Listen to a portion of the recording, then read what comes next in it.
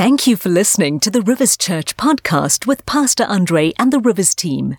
Be sure to subscribe for a weekly dose of encouragement and inspiration to help your daily life. We pray that this message will help in whatever season of life you might be in. Wonderful to be in God's presence. I want to kick off today, and I've entitled the message, Christmas, an Incredible New Beginning. Because it was a completely new beginning with anything that had happened. And give me a chance to paint a picture, and then we'll look at it under some headings which will help us just think clearly. Because Christmas Day is not a day where I give you things that you can do, like how-tos. It's more about understanding and absorbing knowledge and wisdom of what actually happened. And I'll do it under 5 headings. And this is what I want to open up. I want to open up with a statement this morning. Never underestimate the depth of the Christmas story. It's deeper than you think. And sometimes the nativity scenes that we see are very sweet, but they take away the depth of what actually happened at Christmas. As I start this morning, I want to just remind you of something I read recently. In 2015, Microsoft actually built what they called the quietest place on earth. They built a room that sits on vibration damping springs, and it's enveloped by 6 layers of concrete and steel, and it blocks every sound out of the outside world. It's got fiberglass wedges inside from the floor and the ceilings and the walls, and they break up any sound waves in the room before they've got a chance to reverberate. And they say few can stand being in the room for a prolonged amount of time. They say after a number of minutes, you begin to hear your own heartbeat. A little longer, if you wait, you can hear your own blood flowing through your veins. And if you move, you can hear your bones or your joints grinding. They say with no sound from the outside world, the absolute silence gradually manifests itself in an unbearable ringing in your ears. Amazing thing. The Smithsonian Institute, they're like a scientific institute in America. They did an analysis and they said this: Earth's quietest place will drive you crazy in 45 minutes. You'll go mad. In fact, when Microsoft was interviewed by CNN, they said this: the longest continuous time anyone has spent inside this room is about 55 minutes. My point is this: we can't stand silence, but God uses it. And I don't know if you realize, before Jesus came, there were 400 years of silence. Silence is an amazing thing. God uses it, but we hate it. And it freaks us out. Did you know that music is comprised of both notes and silences? And the silences are actually important. Imagine if we just had ding, ding, ding, ding, ding, ding, you'd be like, but it's like ding, ding, ding, ding, ding, ding, ding, ding, ding. It like helps you. It's like a breath before something happens. And silence is very important, and God uses it, and He used the silence before Jesus came. Here's an interesting thing I read. A volcano, just before it erupts, it's at its quietest. It makes the least noise before it erupts. And so it is with God. So it was with Jesus, that just before the Son of God was born on the planet, 400 years of silence between Malachi and Matthew preceded it, before one of the most powerful events broke out on our planet. Was God angry and giving humans the silent treatment like some of your relatives do to you? Why was there no revelation or word from God?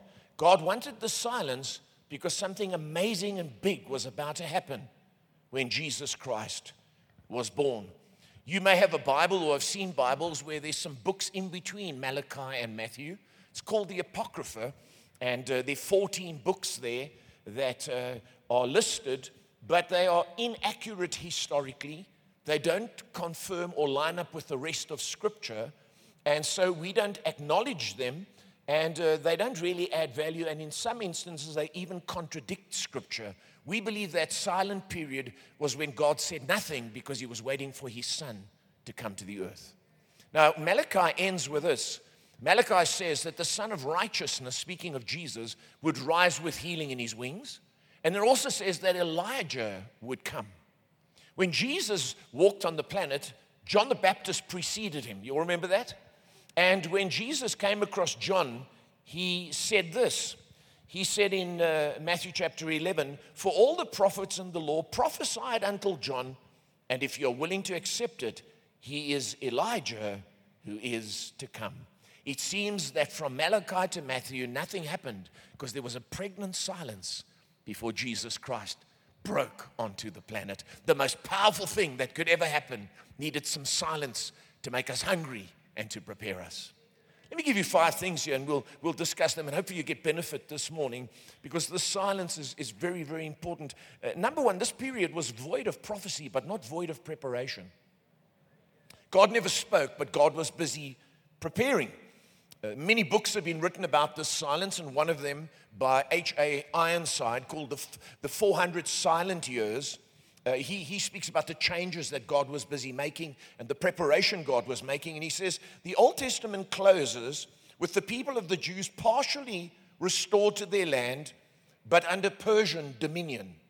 The New Testament opens with the same people greatly multiplied and dwelling in the same country, but under Roman sway. What brought about these changes? What movements, civil, religious, and political, were in progress during the 400 silent years after prophetic testimony had died away with a last solemn warning of a possible curse to smite the land and the people once so richly blessed? God was preparing circumstances to fulfill all the prophecies of the Old Testament and to bring his son onto the planet. And so there was no prophecy, but there was preparation. In fact, it's interesting because the Jews were under Persian rule. Then they came under Greek rule, and Greek rule was interesting because it brought the Greek language to the whole world. The whole world spoke Greek. Also, it translated the Old Testament into Greek, called the Septuagint, so everyone was able to read the prophecies about Jesus. And then the Romans came along, and then the world was dominated by the Romans, and the Jews under the Romans developed and grew, and the Romans built roads throughout their empire. So you have one language, you have all these roads, and it's the perfect time for Jesus to come and for the gospel to spread and for the church to explode. God was preparing after the silence, even though he was quiet, and he was getting ready, and he was getting people hungry and thirsty for the Son of God's arrival. The second thing is this: God's plans and timing often involve silences and waiting periods. I want to remind you today that if you're waiting for something and God seems silent, he's not holding out on you and he's not giving you the silent treatment. He works like that, and silences and waiting periods are part of God's plan. He doesn't speak continuously like some of us. Noah had to build the ark for 120 years and wait for the rain to come. Israel had to wait, and this is very important, 400 years they waited in Egypt until Moses delivered them. It's a long time to wait until they became a nation, and we'll look at that a bit later. Then they also had to wait 400 years after Malachi for the Son of God, the Messiah, the awaited one, to come. Mary and Joseph, once they were engaged, and the Son of God was planted in her womb as a virgin, they had to wait 1 whole year before they could consummate their marriage. Today, that's impossible. I think more marriages will last if people waited and didn't rush into marriage like they do, and realized that God's just not interested in just love, love, love, but he's interested in waiting, waiting, waiting. Just a thought. Just look straight ahead. Don't look at your neighbor. Don't bump anyone. But I think preparation and waiting is part of God's plan. Anna waited until she was 84 years old before she could lift up Jesus in the Gospel of Luke and thank the Lord for the arrival of the Messiah. Simeon was also an old man in Luke's Gospel as they waited for the Messiah to come. Charles Spurgeon says this about waiting. He says, "If the Lord Jehovah makes us wait, let us do so with our whole hearts. For blessed are they that wait for him. He is worth waiting for." The waiting itself is beneficial to us. It tries faith, exercises patience, trains submission, and endears the blessing when it comes. The Lord's people have always been a waiting people. See, Anna waited till she was 84. Simeon waited until he was old. They didn't allow the waiting to deaden their faith, and we shouldn't allow waiting to deaden our faith. Israel had to wait 400 years. In Ecclesiastes 3, Solomon, speaking about the periods of life and the cycles of life, he says this. He says there's a time to keep silence and a time to speak. God will speak sometimes he'll be silent. And he was silent before Jesus came. And with the birth of Jesus, if you like, there was a 400 years of pregnant silence before the birth of the Messiah. Galatians 4 and verse 4 says this, "Now when the set time had fully come, God sent his son, born of a woman, born under the law, to redeem those under the law, to save those under the law, that we might receive adoption to sonship." Just look at this verse with me. Do you notice that it says that we don't get freed from law so we can get another set of laws. We get freed from law and religion so that we can be sons and daughters. He came to bring a new family. Think of this. Yeah, that's a handful of you are clapping, and thank you very much. I so appreciate that. Here's what's important. People don't think church is important. You weren't saved so that occasionally you could come to church when you really needed it. Church is what you were saved to. You were saved to become sons. You weren't meant to be part of a religious organization. You were meant to be part of a family. A couple more people are clapping. It's getting warm in the house. Now, here's the thing. If Israel were in Egypt for 400 years, Moses comes along and he leads them out. They become the people of God called Israel. Isn't that true? They were slaves in Egypt. Now he leads them out. Now they become the people of God. You see, God didn't save them so that they could just be religious. He saved them so that they could be his people. In fact, he calls them the apple of his eye. So when Jesus came to bring a new beginning, not the same as bringing the children of Israel out under a religious system, but to bring us into a relationship. Jesus is called actually our older brother, and we are sons and daughters of the living God. That's why there should be no segregation in a church other than the different cultural distinctives. We are all one in Christ because we're part of one family. It's very interesting when Israel was saved out of Egypt. You know the word Egypt in the Hebrew, and the Hebrew is very, very powerful when you study it. The word in Hebrew of Egypt is Mitzrayim, and it means constricted or confined place. Isn't that interesting? They were in a limited place. But when you're also in a womb, you're also in a limited place. And it's funny, when Israel came out of Egypt, they went through the Red Sea. They were baptized. They were first born in Egypt, listen. They were born in Egypt, but then when they went through the Red Sea, they were born again when they came out. Then they were 40 years in the wilderness. 40 is a very interesting number. It's the number of pregnancy, 40 weeks. And it's the symbol mem in the Hebrew is 40, which looks like an open womb.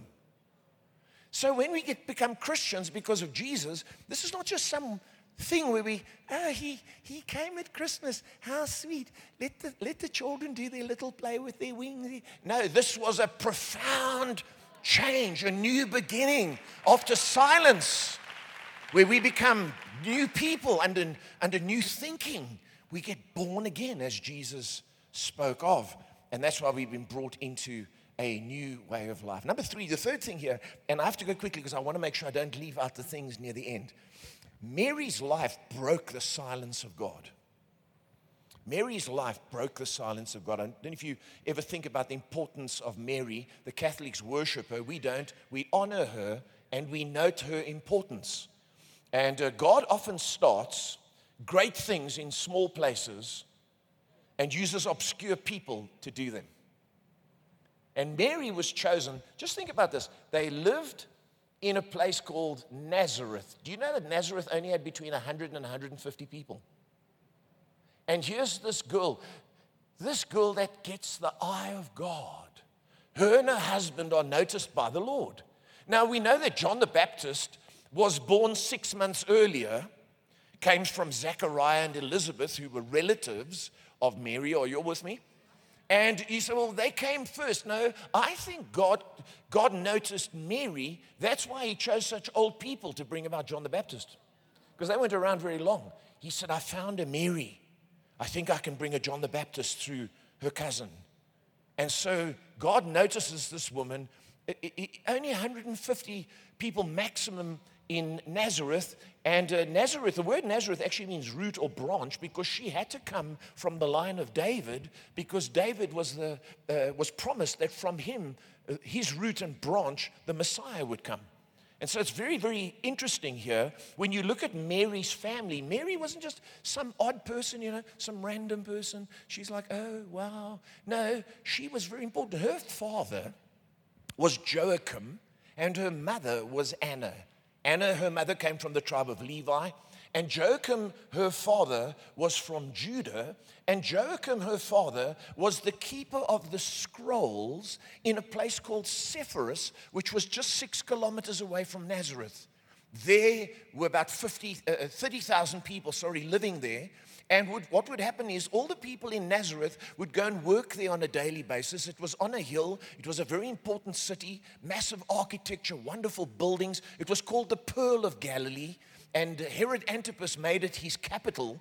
And in that place was the headquarters of the Pharisees, and all the most important scrolls of Israel were kept there. And Mary's father was in charge of them, and he would have taught her the word of God. So she would have known God's will. She wasn't just some girl. That's why when Mary heard about the angel came and said to you can have a child, she doesn't sing a rap song. How cool is this? Hashtag blessed. Hashtag humbled. Hashtag bump. Post another picture. Post. No. Mary proclaims in 10 verses an incredible song of prophecy about the Messiah coming and how she had been chosen. And she said, let it be to me according to your word. This was not some random thing. God spotted her. He chose her. Her father had ministered the word to her. She came from a godly family. She came from the line of David. Both her and Joseph came from godly lines and fulfilled prophecy. And she broke the silence with her life. And God chose her to put his son in there. The city of Sepphoris, the word actually means beauty. And that's where Jesus would have worked. In fact, ladies, you would know in Greek, the word Sephora is Greek for beauty. That's why you have the makeup company Sephora. Just thought I'd mention that. I go there often when I travel to get makeup for Pastor Wilma, and I get a list. Anyway, Sepphoris was important because I want you to understand something here. These were not some random people who didn't know what was going on. And Mary and Joseph would have lived in Nazareth. You know why? Because all the people who worked in Sepphoris and were working on the buildings and everything would have lived in the settlements around Sepphoris, and one of them was Nazareth. And God made sure that she lived in Nazareth because that's where the branch and root of David needed to come from. But they would work in Sepphoris. So here's the thing.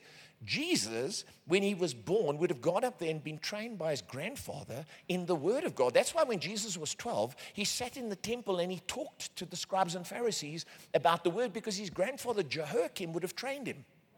Jesus also would have been what they call in the Bible, we often read the word carpenter, but it's the Greek word tekton, which means skilled artisan or craftsman. It didn't need to be wood. It actually could be stone and mosaics, and this place was incredibly beautiful. They would have gone up there every day and worked there and then gone back to Nazareth as a family. So here's the thing. Joseph was not a poor, ignorant man. Neither was Jesus an ignorant, poor man. They were artisans who worked and generated money, and Jesus was part of this big city. In fact, at night, if you looked from Nazareth, it would be lit up on the hill. Maybe that's where Jesus spoke about the city on the hill. As he grew up, he remembered Sepphoris, and he would have been educated in business, farming, agriculture, engineering, construction, merchants. Jesus was no fool. Trained in both life and the word. Why? Because Mary was found to be the one that God could trust. She didn't take the glory to herself, but she carried the Son of God. Do you know that the church has been called to do exactly the same? We've been called to carry the church, not glorify ourselves through the church. And she breaks the silence, and God uses her, and her lineage and her character and her dedication all line up for God to use her. In fact, You might not know this, but Mary was the one who told both Matthew and Luke everything they wrote in their Gospels. That's why in Luke's Gospel you have Mary's song, you have the story of the angel visiting her. She would have sat down with them and relayed all these things to them, and they as a result wrote the Gospels. And so we have Mary to thank not only for birthing Jesus, but for the legacy of what we read in the Bible today. Mary broke the silence, and I don't know about you, but I want to have a life that breaks the silence of God. Is this helping you today? Number 4, here's the 4th thing I want to think about. I want you to think about. A new family beginning took place when Jesus was born. You say, what do you mean by that? A new family beginning. Well, let me backtrack again. Israel, when they came out of Egypt, became a new people or a new family. Who led them out of Egypt? Moses. And Moses' family, Aaron and Miriam and Jethro, his father-in-law, were responsible for leading them out and making them into a new nation. That's why Moses is always spoken of as a type of savior, a type of Jesus. He led them out of one land into another. Now Jesus comes, and his whole family, not just him, his whole family is involved within him in bringing about a new people called the church. Now, many of you wouldn't know this, but 17 of Jesus' family were in the ministry with him. So look at this on the screen with me, and you'll see that Jesus was one of 7 children that came from Mary and Joseph. Mary's family would have been involved in raising her, teaching her the word of God. Mary's father would have taught Jesus the word as his grandchild and raised him. Jesus had several brothers, James, Joseph, Judas, Simon, and then he had at least 2 sisters, because the Bible says he had sisters. And here's the thing, his brothers initially didn't believe in him. So if your family don't know who Jesus is, don't be surprised. Even Jesus' family didn't know who he was. It took them a while to get it. Are you with me? And so we see here that there's also Mary's sister called Salome. She was at the cross. In fact, there were 3 Marys at the cross. There was Mary, the mother of Jesus, Mary, the wife of Clopas, whose children were the sons of Zebedee, and then there was Mary Magdalene. But Mary had Salome as a sister. And you can see from this diagram here, James was married. In the book of 1 Corinthians, it tells us he had a wife. And then his son Judas was born, and the Bible says in the upper room in the book of Acts, chapter 1, he was there praying. So clearly he was involved in the ministry. And then we have Elizabeth and Zechariah, who had John the Baptist, who were actually, John the Baptist was the cousin of Jesus. All these 17 people were involved in the ministry and the family bringing about the church, which was like a replacement of Moses' family and Israel. Everything in the Bible has parallels. It's not just random things. This is a type of that. Moses was a type of savior, also had an unusual birth, obscure, in the bulrushes. And his mother raised him, same as Jesus. Nazareth, a young girl raises him. Can you see the picture? And so this whole new family is brought about, and Jesus becomes our savior and ushers in, like Moses was a priest and his family entered the priesthood. Jesus was both the priest and the sacrifice and brought about a whole new family. Number 5, is this making sense? And here's where we get to the real crux of it. A brand new way of being saved was ushered in when Jesus came. When Jesus came, it was a complete new beginning and a new way of being saved. In fact, the Bible tells us here in Hebrews 1 and verse 1, in the past, God spoke to our ancestors through the prophets at many times and in various ways. That's the whole of the Old Testament. But it says, in these last days, he has spoken to us by his Son, whom he appointed heir of all things. And I want you to notice this phrase, and through whom also he made the universe. Why on earth does it tell us that God is speaking to us through his Son, and then it tells us that he made the universe? It's because it's a new beginning. In Genesis, God created man and walked with man, and man failed. Now God sends his Son, the creator who was with him in the beginning, and God's going to recreate man by dying on the cross and paying for his sins. Are you with me? And that's why it mentions him as the creator. That's why when Jesus came, he didn't come to wow people. Check this. You got your phone ready? Check this. You see this water? What would you like? Merlot? Cab Sav? A blend? No, he didn't come to play games. He came to heal and restore and raise the dead and turn the loaves and multiply the loaves and fishes, turn the water into wine. He did all that to show he was the creator. He wasn't just another prophet. I get annoyed at churches, and let me just say this carefully. We believe in healing. The Bible promises that we need to pray for people and they will be healed. How many of some people die? We pray for children and they die. It's a sad thing. We pray for children and they live. Wonderful thing. So we believe in healing and we leave the results to God. We pray for people to be delivered, set free. We pray for breakthrough, but we are not creators. And so churches who pretend to raise the dead, who pretend that people in wheelchairs can walk when they actually could walk all along, they just can't walk far. It's scandalous because we're trying to pretend we're the creator. Now, Jesus was unique, and he came to recreate, symbolizing that all these things he was doing on the earth were a precursor to what he would ultimately do, because he was born to die and pay for our sins, and that it would be good enough for God and would suffice. You see, when Jesus came, this is very important to understand, there were 3 sects on the planet, 3 religious sects. The first were the Pharisees. They believed in the resurrection of the dead. They followed the law of Moses. They even added to the law of Moses. They made it impossible for people to serve God. If you were poor, you didn't have money, you couldn't offer a sacrifice in the temple. You really battled, and they were quite exclusive. So Pharisees had high standards. They looked down on other people. So if you were weak or sick or poor, or you were a sinner, or you found yourself in unfortunate things that were bondages in your life, alcohol or something, or drugs or whatever it was, you could never be part of the Pharisees. Then you had a second sect called the Sadducees. They didn't believe in the resurrection of the dead. That's why they were sad, you see. And they were strict with the law, but they were interesting. They were like woke Christians today. They liked to accommodate the world because they didn't want to be ostracized. They wanted the money and the prestige, but they still wanted to serve God. There's nothing new under the sun. If you think the modern church is unusual, no, it's just a repeat of what we've had throughout history. And so the Sadducees played to the Roman government. And so if you wanted to be saved, they didn't really offer you a way of salvation. They offered you a circle that was social. Now, if you really wanted to be committed, you had the third sect, and they were called the Essenes. And the Essenes were people who were intense. They were like some of the modern-day churches. They believed the Bible, the Word of God. They were completely intense. Most of them weren't married, and all they did was study the Bible, fast and pray, and they lived in the wilderness. So if you were a normal working person, there was no chance you could join the Essenes because you couldn't relate to normal life. So Jesus comes, you've got Pharisees, you've got Sadducees, and you've got Essenes, and he says, shh, I'm here, put your trust in me, I will die for your sins, I'm here to love you, forgive you. That doesn't mean you can do what you like. If you follow me and trust me, salvation of a brand new kind with a new beginning will come your way. That's why the tax collectors, the prostitutes, and every broken person followed Jesus, but wait, they were transformed.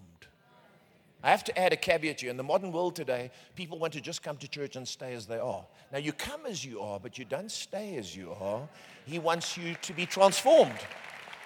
So this whole brand new way of salvation took place when Jesus came. You see, here's the thing with religion. Religion is good because it regulates your life and it helps you to live right, but religion can never bridge the gap between us and God. We fall short. Are you with me? Our good works, our religion, our morality, fine as it might be, the Rivers Foundation. We feed 60,000 children a week, but it can't earn us heaven because the gulf is too big. Are you with me? Sinful mankind can never through these things get to heaven and say, here I am, Lord. Let me in. No, we only get in because Jesus bridges the gap. Isn't that true? He's the one we walk on, who takes us to heaven as we trust him. That doesn't mean we now ignore morality and we ignore religion and we ignore living for God, but it doesn't save us. Jesus saves us. See, here's an important thing to understand, that when Jesus came, he came to free us from something called sin. I don't know if you've heard of it. Did you know that 2 years ago, the Oxford Dictionary removed the word sin from their dictionary? It means to fall short of what God requires. And sin has a grip on you, but sin also has a penalty. And Jesus came to be the sacrifice for that sin, to free us from it, and to change our lives. Now, how many of you know Jesus was born in Bethlehem? His mother and father lived in Nazareth. They went to the census. He was born in Bethlehem. Why was he born in Bethlehem? Because Bethlehem, which is what the Jews call it, Bethlehem, is house of bread. So here's the thing. And Bethlehem, the value of it is 490. 490 is the value of what's called forgiveness. Do you remember in Matthew chapter 18? Jesus, are you all with me? Matthew chapter 18, Jesus is approached by Peter, and Peter says to him, how many times should we forgive? 7 times? Jesus says no. 70 times 7, which is 490. So Bethlehem is the house of bread. Bethlehem has the value of forgiveness. And Bethlehem also speaks about completeness. So Jesus comes not only to forgive us, to be the bread of life, but to complete our lives. But wait, I'm not done. You wonder why, when Jesus came, why did God reveal himself to shepherds? Was it with no one else around? It's like driving through Joburg at Christmas. There's no one around. Oh, there's a couple of oaks on the corner. Hey, the Son of God's been born. No. The reason he appeared to the shepherds is because the Bible tells us in Micah that when the Son of God would come, he would be revealed at a place called Migdal Eder, which is called the Tower of the Flock. And legend says in that place the shepherds they were watching over their flocks and looking to see that the sheep were spotless because they would be Passover lambs. So now the angel comes and announces to them, and here's where you've got to get away from the nativity scenes because it'll destroy you. The nativity scenes where the kids run on stage with the little wings. I'm here to tell you, the angel, the Lord is come. No, the Bible tells us, listen, I want to read it to you because it's pretty profound. It says here in Luke chapter 2, there were angels living out in the fields nearby, keeping watch over their flocks by night. See, they were watching to see that they were spotless because they would be offered as sacrifice. An angel, this is the archangel of the Lord, appeared to them. Listen, and the glory of the Lord shone around them. That's all of heaven. And then it naturally says, and they were terrified. You see, when heaven comes, it's not like, I'm here to announce glad tidings of great joy. The shepherds, lovely, love. Now, this is like, and then it goes into, I want you to notice this, very, very important here. It says this. It says, suddenly a great company of the heavenly host. Do you know who they are? They are the army of God. The army of God is referred to as the heavenly host. They appeared with the angel, watch this, praising God. By the way, praising God doesn't mean they were singing. Because nowhere in the Bible do you find angels singing. So when we sing, Hark the Herald Angels Sing, these guys didn't come, no, they came and they were like, they were terrified. They weren't amazed, they were terrified. Why? Because the angel of the Lord and the army of God was announcing no more sacrifices of lambs. The Lamb of God, whose blood would take away the sin of the whole world, has arrived. So this entire sacrificial system is removed. That's why when John the Baptist announced Jesus, he said, behold the Lamb of God who takes away the sin of the world. This was a brand new beginning where all sin would be dealt with, not just covered over by lamb's blood, not just dealt with by a religious system, but the Savior of the world who wants to come and live in our hearts was offered to us. And that's what Christmas is about. Is this helping you today? Basically what it was Genesis was man created and man sinned. Jesus came and recreated man. That's why the Bible says in 2 Corinthians, if any person is in Christ, he is a new creation. The old has gone, the new has come. If you're a believer today, as I wrap up, and in a moment I'm going to pray with you, I want to just remind you that if you're in a place of silence or waiting, and God hasn't broken through for you yet, and he hasn't spoken, and you feel like the heavens are brass, keep waiting, keep trusting. Because often before a great volcanic explosion, before something powerful, there's often a silence. And God's not finished. He's not ignoring you. You need to trust him. You see, our faith saves us, but our faith also sustains us as we wait on God.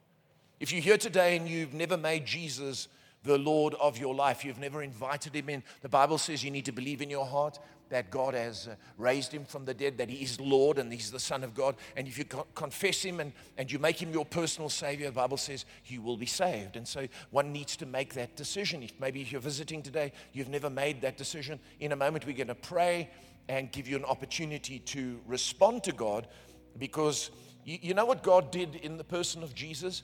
It was a gesture to us. Here's my son. You don't deserve him. I'm surprising you with him. You don't merit this, but I'm giving him for your salvation. Wonderful thing. What we need to do now is we need to not be just surprised by it, we need to receive it.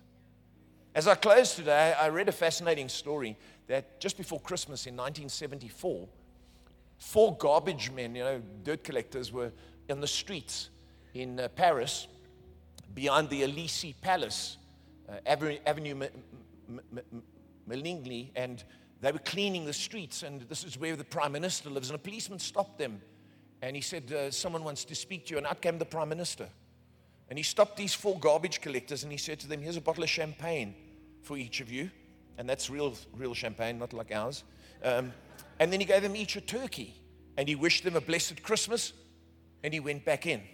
And Christmas is really like that. God has come out, and he's extended to us a gift that we don't deserve.